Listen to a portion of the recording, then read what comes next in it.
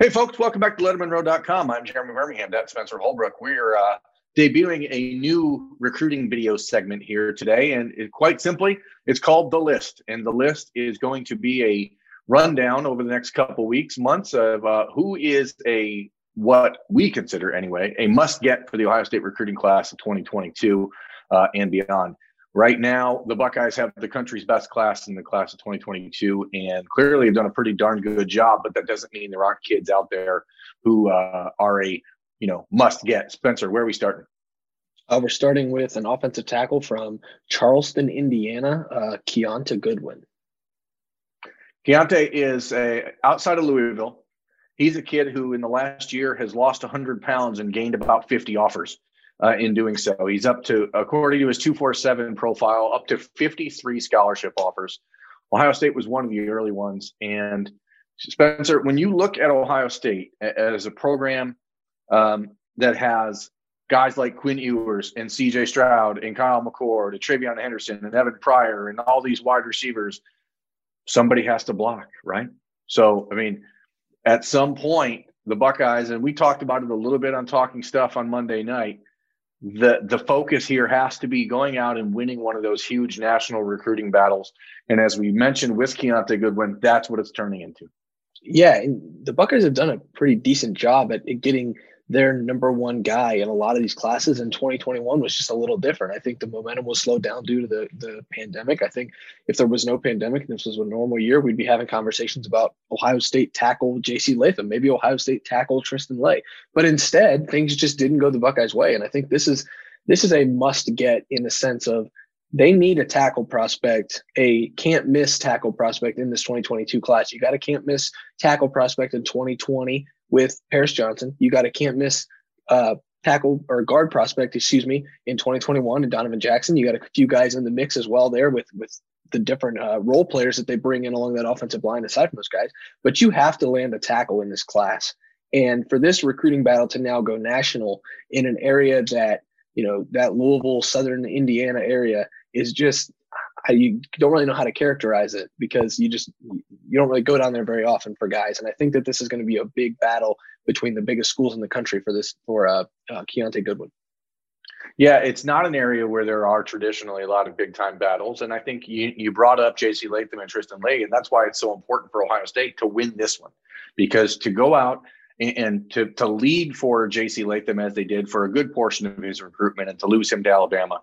And then for Tristan Lee, who you kept hearing about, talking about, thinking, hey, maybe we can get him to come visit. He never did. And then scoots off to Clemson, basically under the dark of night.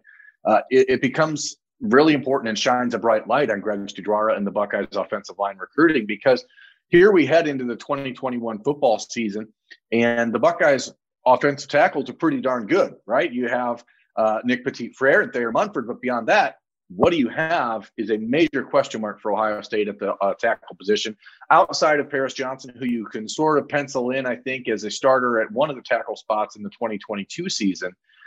Other than that, there's not really any true tackles on the roster, even if you count DeJuan Jones, who I'm not sure if he's a true tackle or not.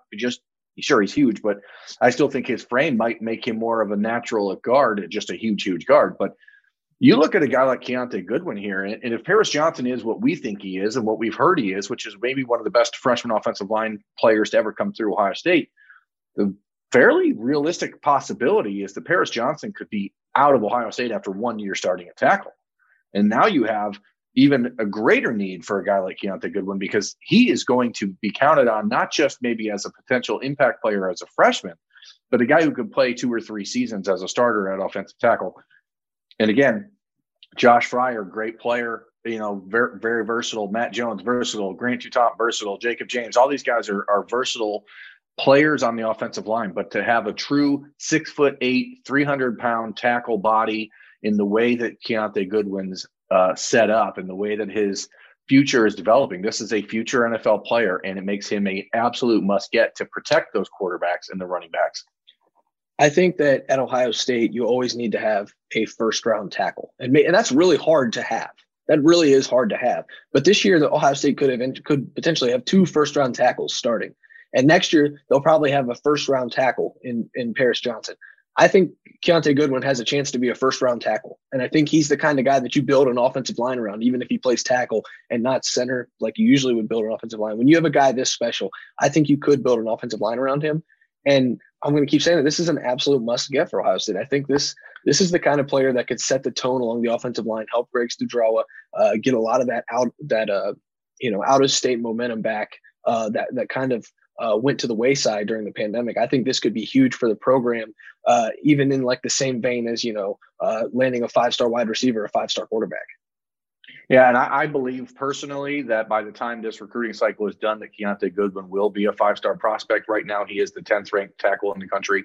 And so you see this and you think, oh, must get. He's the number 10 ranked player at his position. But the development that you've seen from Kiyaunta Goodwin in the last year, going from a kid who was close to 400 pounds last January to what he is now, speaks volumes about the person that he is off the field, the work that he's putting in to become great.